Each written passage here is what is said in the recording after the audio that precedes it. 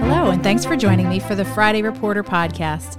My name is Lisa Camuso Miller, and I am a public affairs professional in Washington, D.C., talking to reporters from all across the country about how it is they do their work and how it is we, as communication professionals, can do ours better.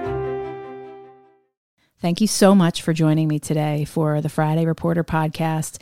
Today's episode is especially exciting for me because I get to talk to a friend and a colleague that not only has a journalism background, he spent some time as a communicator on Capitol Hill and now is a local investigative journalist here in Washington, D.C. Scott MacFarlane, thank you so much for joining me today. Thank you, Lisa. What a treat to have you here. I think I mentioned to you just a moment ago before we got started that you are a voice that is not only familiar to me and known to me, but one that is known in my home too, because you now are this great local journalist for NBC4 and are doing some really remarkable things here in the DC marketplace. But my question always to get started, I know a little bit about your background, but I want you to talk to me a little bit about, you went to Syracuse University, you have a great background from a great communication school. Tell me a little bit about how your path got you to journalism, how that got you into a spot on the Hill, and sort of how you arrived to where you are today. Yeah, there was two moments. One moment got me into journalism, and then one moment got me into Washington, D.C., into the Hill. Mm-hmm. I was in high school. I did like everything. I was in the marching band, the basketball team, the baseball team, the yearbook, and I was exceptionally bad at everything I did. I was enthusiastic and energetic, and they liked having me around, but I was terrible. And then I joined the Quiz Bowl team, mm-hmm. the little Jeopardy games you play in high school on TV. Yeah. And I was the least knowledgeable person on that team too, but I was the best because I was the only kid who got in there at 14 years old and didn't lock up in front of the cameras. It didn't get nervous. Mm-hmm. And I just, the lights didn't bother me. I'm not sure why. They probably should have. I wasn't, exceptionally outgoing, but it just something clicked. Yeah. And I realized the cameras and microphones don't intimidate me. I probably should do something with that since nothing else seems to be working for me. So I went to school for broadcasting, and I just got my sea legs pretty fast. I don't know why. It's perhaps ignorance or just foolishness that audiences don't bother me, and that's a thing. Because it is a thing. Today, when I'm going to go on MSNBC today at 3:00, and there'll be a couple 100,000 people watching, and all I see is a camera lens. Mm-hmm. There's some type of mindset you have to have. The same way, I guess, if you're shooting a free throw at the end of an NBA Finals game, you have to be able to shoot a free throw without freaking out. Yeah. I guess I had that. And I realized I should probably do something in that world because it's maybe the only skill I have. And now, when I was doing television in Syracuse initially, then in Detroit, then in Cleveland, and I just something wasn't settling right. And I realized after about 8 or 9 years of doing it that my affinity, my hobby, my interest, my everything outside of my job is I love Congress. I majored not just in broadcasting, but in poli-sci in college. Yeah. I loved covering local governments, school boards, city councils, county councils, but Congress was to me the dream. And Super Bowl. I just walked. I'm not alone, right? That's why I'm here too. Yeah. And I just decided in the middle of a contract at a pretty good job in Cleveland, like I'm leaving. Can you let me go? I'm going to go find a job in Washington working for Congress. I'm not sure how I'm going to do it, but I'm going to do it. How bold. That's so cool. And I wasn't making a ton of money, but I was making good TV money in a pretty cheap city. So it was economically risky. I had just proposed, just gotten married to my wife. So we were newlyweds. And she took the leap of faith with you. All right, cool. She did. She's like, "It sounds like you really want this." So we came here. And I found for my TV job in Detroit that I'd had previous, there was a member of Congress I covered who remembered me as a reporter, and I don't know, it was her thought that if I hired this guy to be on my staff, maybe I can get on TV more because he knows all the TV people in my city. That's true. Yeah, and that is totally true. And a lot of members actually have done that and done it successfully. I knew nothing of what I needed to know otherwise. I didn't understand what her subcommittees were. I didn't understand how subcommittees work. I didn't know the difference between appropriations and authorizations. Oh, but isn't that refreshing? I don't think she cared. Yeah. She's like, you know how to get these people on the phone. And so that was a strategic decision by both of us. And I got to tell you, I was only working on the Hill for about a year or two. I still think it's the most fun year or two I've ever had professionally. Mm-hmm. It was a blast. And you know what the difference is, Lisa, between one of the differences between television and congressional work is in television and most journalism, for better or for worse, your biggest competitors are your colleagues. I mean, there's only one lead story. There's only one best assignment. There's only one person who can anchor the newscast. Everybody else kind of looks side-eye at the others at times. Friendly, but competitive. Yeah. On the Hill, you are a team. Yeah. You have a constituency of one, a principal to serve, and you all succeed or fail together. And there's that kinship and that friendliness and that family bond you form. I'd never seen that in media. And that's where we became friends. I mean, we were in these strategy meetings together trying to figure out how to position our bosses well, but how as a team to perform best, to put ourselves in the best light. And that was really fun. Right. Yeah. And so you were there for a short period of time, like me. I mean, I was on the Hill just a few short years, and then I took a spot with a political committee, and then I dared to have children in Washington D.C., like many of us do, and had to figure out how to, be home in time for dinner. You went, and you went to. Did you go straight to NBC, or did you have a stop off before that? I made a natural transition. I became congressional reporter for the Cox Media Group for about 8 years. Yeah. That's right. I remember. They've got all those local TV stations around the country who want to have a Washington, D.C. reporter to chase down the local members of Congress, the local angles to the big bill on the floor, the local person visiting the White House. TV stations in Atlanta, San Francisco, Boston. So I was their Washington reporter. It made a lot of sense for Cox because I kind of parlayed this. Cox is like, we need a reporter who's got some TV experience, who is already living here, and who knows the Hill. So again, just the same way I kind of used my TV experience to get on the Hill, I used my Hill experience to get back on TV. So how did that work for you? Like, do you feel like it made your ability to make that bridge back to colleagues on the Hill for interviews? Was it easier? Was it harder? How did you feel like that transition was to go from the Hill back to journalism, as it relates to just sort of relationships? It's the most natural transition I've ever made professionally. Oh, that's so good. I would encourage media executives to look hard at congressional staff because they come in with a whole bunch of pluses. First of all, congressional staff, we move in and out quickly. When you're in your 20s and you're working on the Hill, you're in your 30s, you're drinking buddies with all the other staffers. Totally. You develop this network of friendly relationships. And then by the time you transition to your next life, and if it's in media, your old drinking buddies are chiefs of staff or staff directors. That's right. That's good people to know. Yes. And the Capitol Police you get to know going in and out of the doors, the names you learn. Absolutely. They're very good sources in the case of, an insurrection. Yeah. And plus congressional staff have a few unique things going for them. They're particularly attuned to constituent services. They know how to return a phone call. They know how to get things done promptly on a deadline when somebody needs something. And not all professions bring that skill set. No, you're right. Congressional staff are expert on certain areas. You're expert on your whatever legislative works in your portfolio. If you're in LA, a legislative assistant, you're expert on a geographical region, your district inside those lines. You're expert on how committees function. That's very practical information to have in media and journalism because we need specialists. Media needs people who know a beat, who don't know a million things, but know 5 or 6 things really well. And you get that from congressional staff. And yes. It was a very natural transition. I'm so glad to hear that. I had wondered. Walking back into media with that information really helped me. Well, and that to me, makes a ton of sense. I always make the joke, though, that it's the communication staff that is the most overlooked in every Capitol Hill office. And it's because we're not the policymaker, we're not the policy writer, and we're not the negotiator, if you will, sort of the legislative team. And so oftentimes people will meet you at an event and ask you what your job is for the member.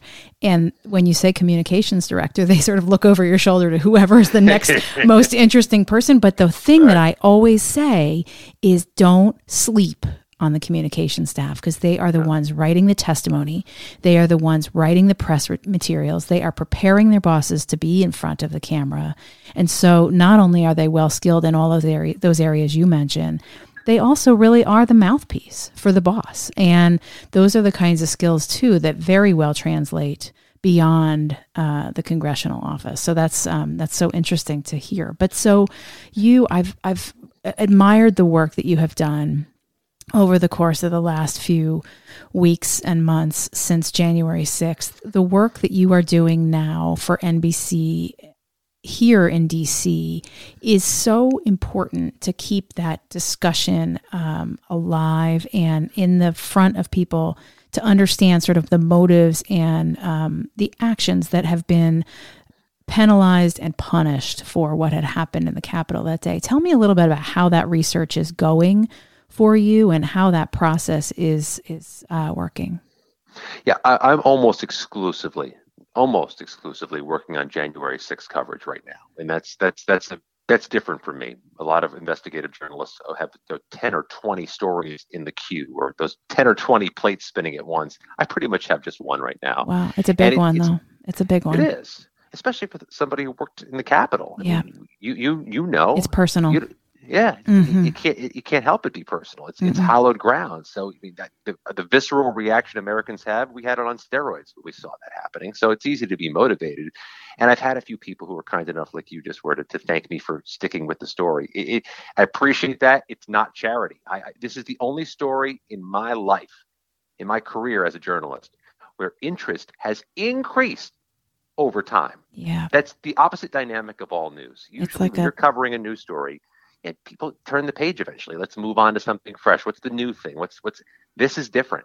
You're performing an autopsy. I mean, really, that's sort of how it feels to me, like an autopsy of all of the events and all of the participants in that. So that's interesting to hear. That's a good analogy. It's an autopsy when the thing that killed the person's still out there too. Like, we need to know what happened here, because this threat is growing. Yeah. And you have denialism that's happening. People are trying to rewrite this history. So we got to push back against that. But there's something in Americans that have made them 4 months, almost 150 days now after the insurrection, just starving for updates, because we can't comprehend what happened. We can't make sense of this. It doesn't make sense. It's inconceivable. So anybody that sheds light on what holy heck happened is going to get an audience. And my engagements on broadcast, my engagements on digital, and my engagements on social media are exponentially larger than they were in March. I believe it. I mean, that runs against the muscle memory of every other news story in history, where people are more engaged now than then. And so you also have a couple of other unique dynamics. This is the largest criminal investigation in American history. There'll be books written about this. So there's going to be an appetite there. There's 460 defendants so far who have yet to have really their big day in court. Yeah. Only one plea agreement. Nobody's gone to trial. So there's a lot waiting to happen. 250,000 tips have gone into the FBI. Just wrap your mind around 250,000 of anything. I cannot imagine. No. This is inconceivable stuff. So there's an appetite there. And just as a journalist, this is my first time playing in this particular field, but there were at the start about a dozen of us who were dutifully trying to chase this down, every thread. And it's 7 days a week. It's sure. It's a side-eyed look from your wife and kids when it's 9 a.m. on a Saturday when you're still on the computer and they want you to do things. Yeah. But it's exhausting. It's easy to stay motivated, but eventually some people will quit on the chase. Sure. And the fewer and fewer of us that are pursuing it, the larger our audience is growing. That's amazing. And I'm sponging up from the people who've given up on trying to chase 460 criminal cases and 240,000 tips. So to a degree, the longer we stay with it, the more our audience can grow. And right now, audience growth is hard to come by in broadcast television and in media. So we'll take it. And people don't have, as you said, this is sort of bucking the trend that is the short attention span. And it's so interesting to think about it that way, especially because it is a story that for you, especially with your background, it's an intersection of all of the experience that you have. I mean, from the Hill to, covering Capitol Hill for other states, and also now here in Washington, D.C., it is really sort of a confluence of all of your experience and a perfect opportunity for you to really continue to highlight that. And I know it's a lot of work because I am following you every day and seeing all the information that you're putting out there. And I can't tell you, I mean, as someone who not only worked in the Capitol, but live here in the district, I mean, it's so important. And thank you for doing that. And go ahead, please. For the comms people who hear this, there is no real comms operation being run by the Justice Department on this. There's really not. There are people, but there's no coordinated effort. There's no daily press release. There's no press update. There's no email chain. This is all guerrilla warfare. You have to go into the federal court dockets and go through everything every day to find out what happened that day. And that's good for enterprising reporters, because it means if I find something that hadn't been announced yet, I've got a scoop. I've got scoops every day. So for some of us, it's wonderful. It's a wonderful job security. It's awful for the public that there's no coordinated effort here to disseminate information broadly, contextually, accurately, and regularly. It's an absolutely awful reality that we have one of the biggest events in our lifetimes, and there's no coordinated government comms plan to disseminate the information. It's preposterous. And I guess that's what they're debating now is to having this January 6th commission. That really sort of, to me, puts a finer point on why that is so relevant and needed, is that there is no other coordinated effort. It at a minimum. It's needed at a minimum. Got it. That makes complete sense to me. I mean, it already made a lot of sense, and we don't need to get into the back and forth on politics because we could debate that for another lifetime. But to me, the other thing too, I think that people maybe don't understand is that what used to be a very robust staff and robust operation in investigations has now become very lean. And so not only are you doing that research yourself, perhaps with a couple of other folks, but you are doing a lot of that work and then reporting it out too. So that is a huge task and an important task that you're doing every day. And there's a lot of platforms. I mean, the broadcast platform, the broadcast television newscast each night, there's different levels of interest in it. I've actually got more cable interest than in local news interest, which is fine. The cable audience really craves this. The local news audience still needs to get its weather. It still needs to know if the highway's closed, still needs to know if the schools are open, and I'm respectful and appreciate that. Sure. The digital audience is things can go viral very quickly. They like this. The social media audience, this is a story built for them. Because right now, through a year or two now, Lisa, we'll have incremental updates every hour for a year or two. That dynamic, if you try to wrap your head around it, it'll make you dizzy. Yeah. But that is custom made for the Twitter, Facebook, and Instagram audience. They love incremental nuggets of news that take them 10 seconds to read. So this will grow the engagements and the audiences of social media people who are reporting on it exponential. I think I've had a 800% increase in followers on my channels just since February. I believe it. That's a crazy growth chart. Well, and I hope you realize it's a testament to the work you're doing. Tell me though, so here we are, we're doing all of this reporting, and you mentioned that you weren't physically in the building that day. How is reporting now? I mean, so we're seeing the pandemic starting to wane. I'm optimistic about that. How is journalism for you? I mean, you are on the scene every day. You are doing the work. You're at the site. You're talking about it. What does journalism look like now for you as we sort of are in the final, hopefully, throes of this quarantine? I think a lot of us who've been reporting on January 6th who were not there have a bit of survivor's remorse because it's the people who are there have a visceral, palpably different experience, and one that I can't even imagine or certainly can't replicate. So I want to say that up front. Those of us who are chasing it who weren't there, we still feel like a little hollow inside because there's something we don't know and we'll never be able to figure out. Right. How you cover this remotely, there's one logistical advantage. Every part of this story in terms of the criminal prosecutions and the Justice Department's handling, it's all coming through the D.C. federal courthouse, which is great for those of us who function here in D.C., who know the clerks, who know the judges, who know the courthouse. So it's all coming to my home turf, even though very few of the people charged are from here. They're from Oregon and Texas and New York and Pennsylvania, but they're all coming to D.C. So that helps. They're coming onto my home field, and I know how to play here. Covering Congress right now is something. It's something different.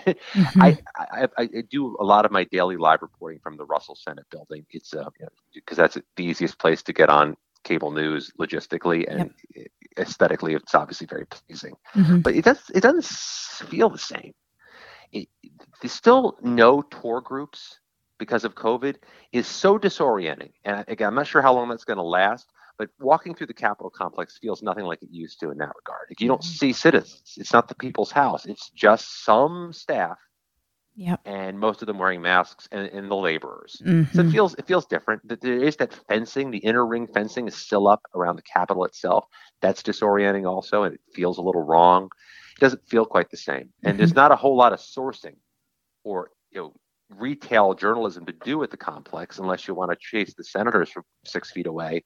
And they don't come out very often. So everything's done remotely. It's done by phone, by message, by social, and it's fine. It's just not. It doesn't feel very comprehensive. It doesn't feel like I'm using all the tools I usually use. Yeah, and that's part of the fun of journalism in general is the interaction with the people and the sources that you work with. So having that element sort of handicapped some with distance and masks and just sort of lack of access is got to be a bit of a challenge that you hadn't anticipated.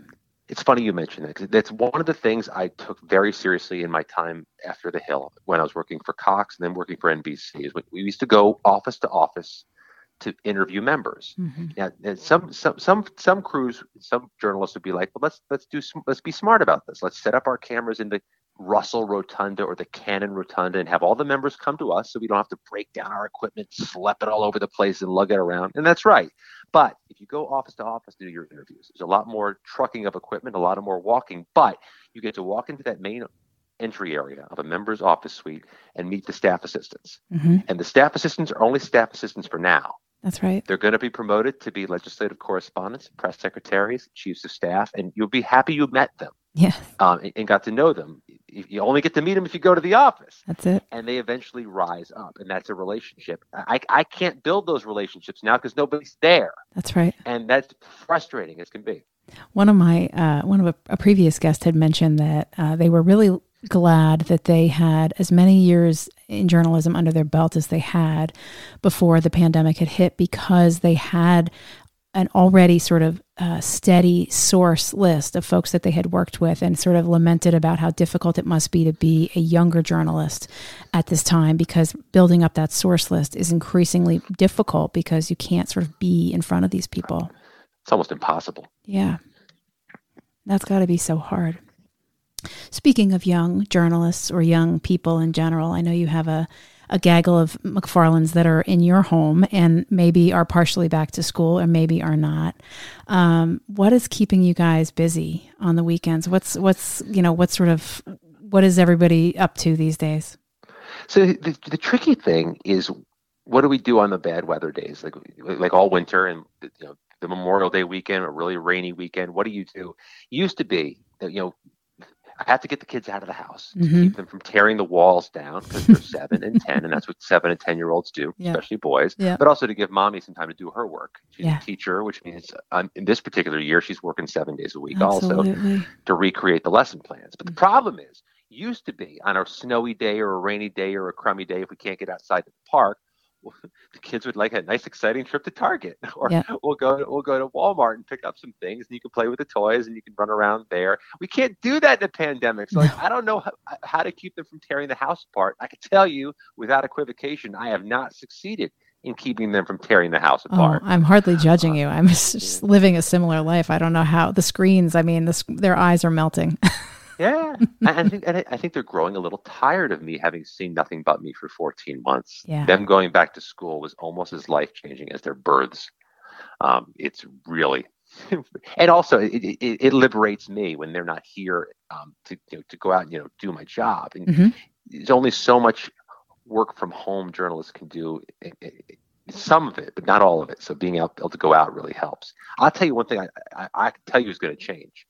Newsrooms are going to give up, those that still do it, their start of the day, everybody in the conference room, editorial or organizational meetings. Interesting. That was a dynamic that existed in most newsrooms. And I'm not sure why it existed for so long. In major cities, Atlanta, Los Angeles, New York, and here in Washington, everybody drives through the worst rush hours in America to sit together in a big conference room around a large table at 9 a.m. to talk about stories. And everybody, by the time that meeting ended, after the long drives, after getting the kids off to school or daycare so you could make the long drive and get to work and have a long meeting, by about 10 o'clock, you're toast. Yeah. Like, you're exhausted, you're spent. Like, now we've learned that we can do these by Teams, by Zoom, or by phone, and spend that hour or two grinding on our work. Yes. And by 10 a.m., we've got half our tasks done. Yeah. I think that's an innovation for those who deal with reporters. Know that their mornings are changing. You want to adjust your pitches accordingly. You want to adjust your interview schedules accordingly. Reporters are going to start the day a little earlier, be a little more efficient, more effective, and less exhausted by the time they talk to your principal, by the time they talk to your boss. That's interesting perspective. It's a great perspective too, and especially in DC where traffic is definitely it's a component that it's a factor that we deal with every day.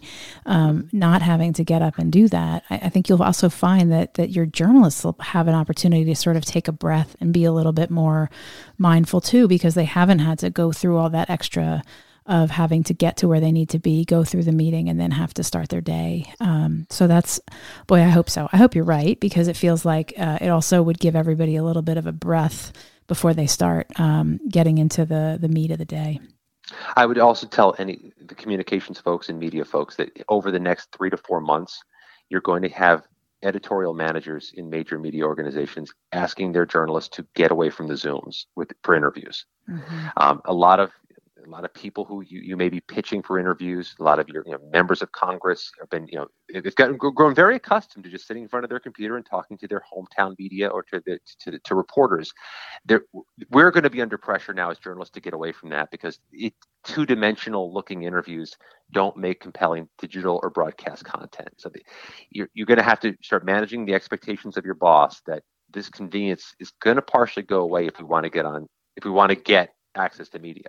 That's so interesting. They're growing tired of it. And there are ways to do safe interviews in person. Now we're not scared of being outdoors with people. We're not scared of doing things with boom mics or standing just a few feet away.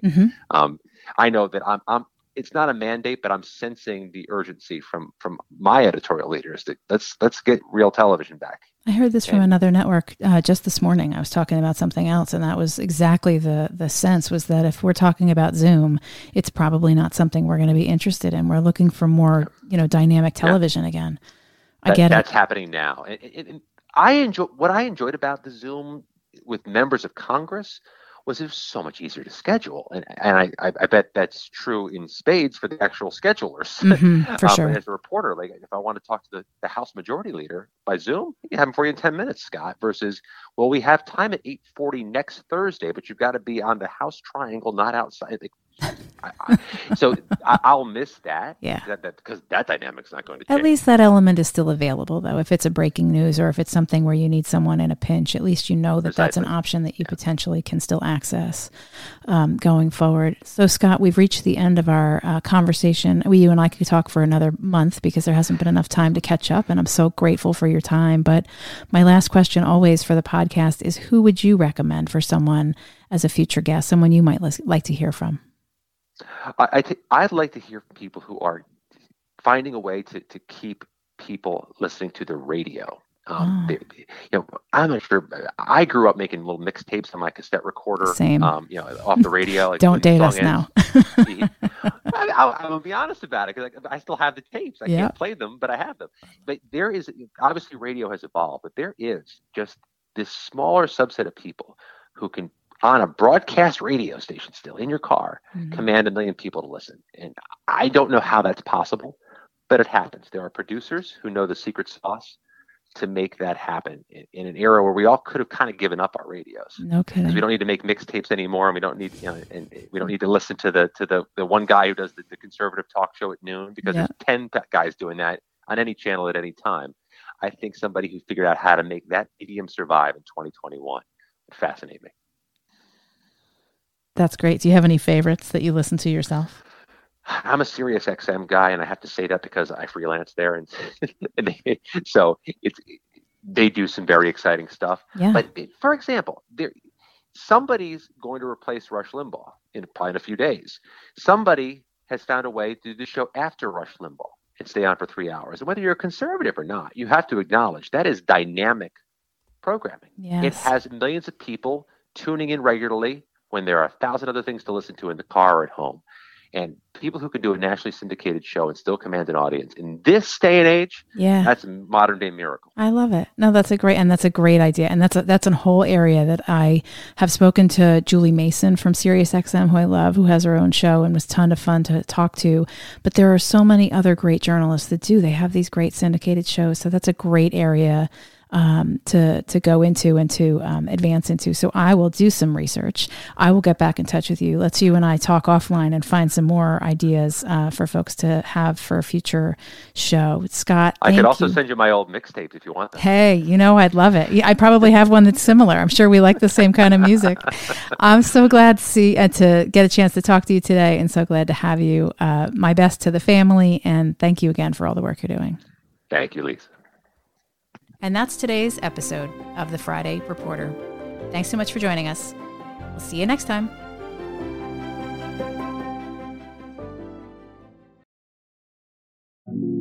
Hi, my name is Joe Grogan. And I'm Eric Ulan for DCEKG.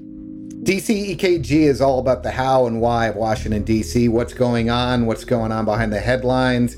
We spend a lot of time talking about healthcare and economic policy, but frequently delve into trade policy and sometimes national security or whatever's happening on Capitol Hill.